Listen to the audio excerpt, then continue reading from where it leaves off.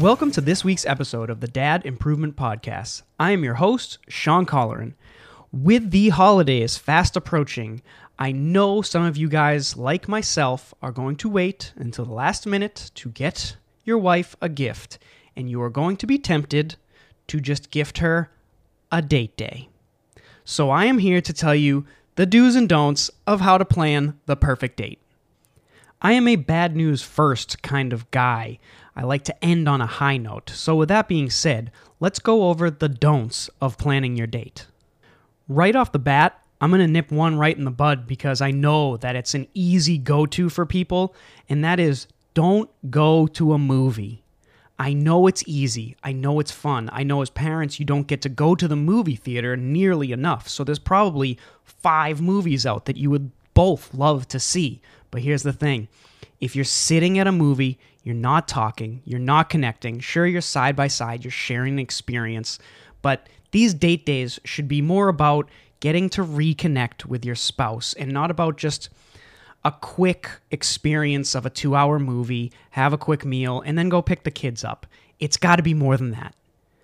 Don't put any of the responsibility or mental load on your spouse for this date. If this is your idea to go on a date, then you have to cover all aspects. You have to find the babysitter, you have to pack the bag, you have to choose the place. All the questions should have answers. You should be doing all the work, all the legwork, soup to nuts. Everything has to be done and taken account of because your spouse should not have to do anything. The only aspect I could see them having to choose is if you had 2 different restaurants that you have in mind, then yeah, okay, let your spouse choose between the 2, but don't just say, where would you like to eat? Well, that leaves it open-ended. That's on them now. You should have the answers to these questions. It's your date that you're planning. You should cover everything. In the same regard, don't do something that's only enjoyable for you. Don't bring them to a sports bar if they hate nachos and beer, or don't bring them to the batting cages if they had some traumatic experience in softball when they were a kid. Do something that you can both enjoy. Now here's one that may hit the third rail a little bit with some people, and that's don't go on a double date. Don't bring other people on your date. If you are planning a date for you and your spouse, it is for you two to reconnect. I know that you're trying to double dip. You haven't seen friends in a while, so you're going to try to bring along another couple that may have kids or something else where you've just gone your separate ways and you'd really love to connect. Okay, we'll plan that for next time so that it's specific for that. But don't bring another couple on your date. It's just going to keep you and your spouse from being able to connect the way that you were trying to in the first place. Okay, so now you're on your date. What are some of the things that we shouldn't be doing when we are on a date with our spouse? The first one is we shouldn't have our phones out. Look, I get it. We're all nervous that the babysitter might call, your child might be hurt, they might be sick, something might happen, work might call. We're all waiting for the next fire to come through so we can go and put it out. I know we have these things at our fingertip, but look, not all that long ago, when we were kids, the babysitter couldn't even get in touch with our parents. It's just the way it was. They were gone for 2, 3, 4 hours, and there was no way. They might have the number to the restaurant they went to, but what are you going to do?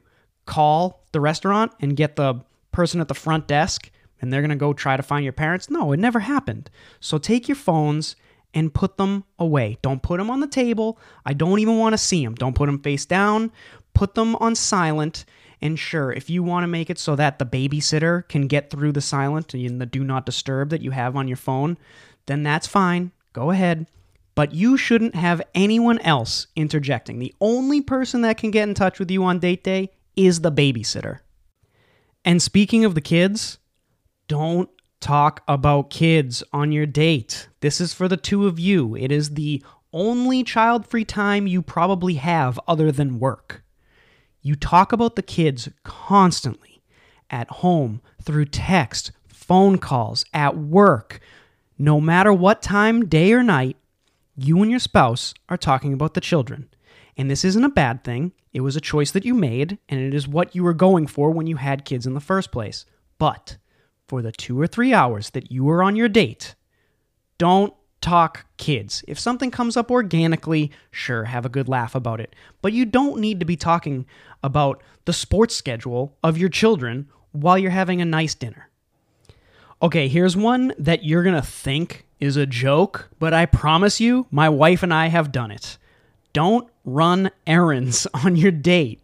See, the thing is, when we are doing stuff for the house, we need to make decisions. What tile to have, what flooring to have, what paint color to have. All these different decisions need to be made. And my son is chaos in a 4-year-old body. So to try to bring him to a tile store to stand there and kind of be quiet while the wife and I are dictating back and forth to each other what we like and what we don't like is impossible. So we have dropped him off with his grandparents to go on a date, but first we'll go look and see if we can pick the tile for the bathroom. Now, what does this lead to? It just leads to us getting frustrated because we can't find the right thing or we can't find something in our price range, and we just bicker and argue and nothing ever comes of it. We still haven't picked a tile to this day, and the date just kind of goes in a bad direction right off the start. Sure, you can salvage it, but wouldn't it have just been easier to have not done that in the first place? The last one I have here is don't break the bank. You shouldn't be stressed about the money on your date. There are plenty of things to do well within your price range. Near your home, around town, you can find something to do. You could take a walk in the park. You can go look at lights if it's Christmas time. There are so many things that you can do that are free or close enough to free that it's not going to make an impact on the wallet. The last thing you want to be doing on your date is looking through the menu and seeing one thing on there that's so pricey that you just hope and pray that your spouse doesn't pick that as their meal.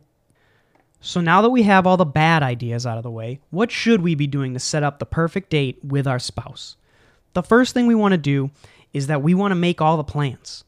Don't leave any of that up to your spouse. You are inviting them out on a date, so it is your responsibility to find the babysitter, pack a bag for your children, figure out which activities you're going to do, where you're going to eat.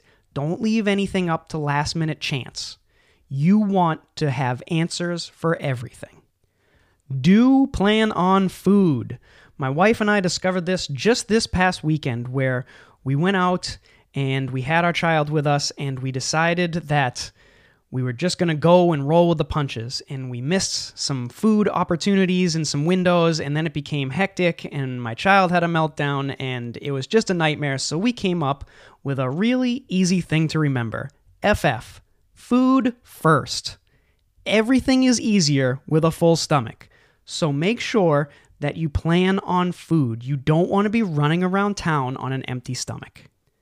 Plan something fun.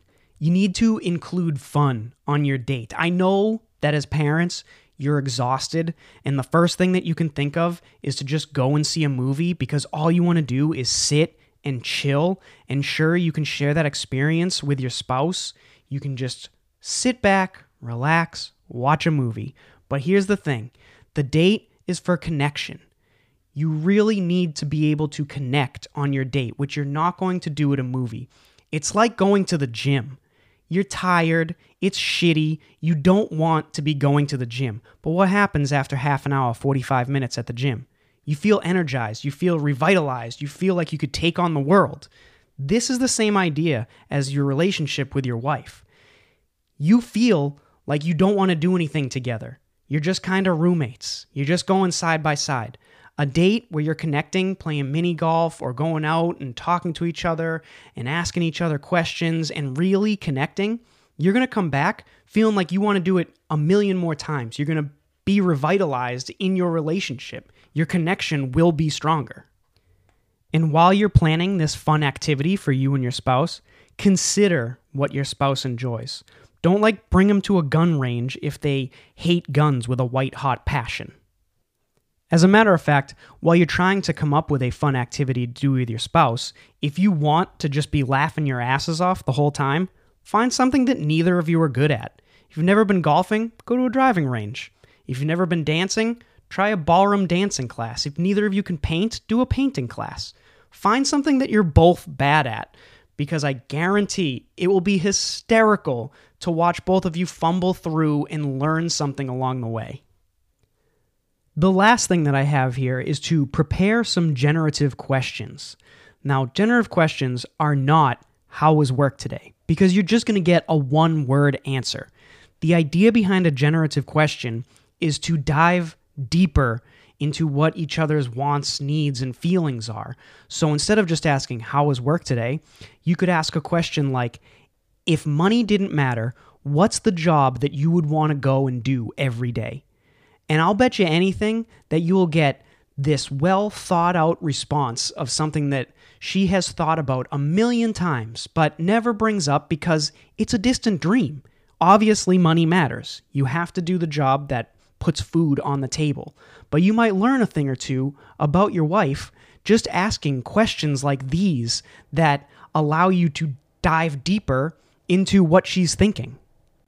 Hell, some of these questions may dictate a change in your life forever. You have no idea. If you ask your wife, if you could travel anywhere, where would you go on vacation?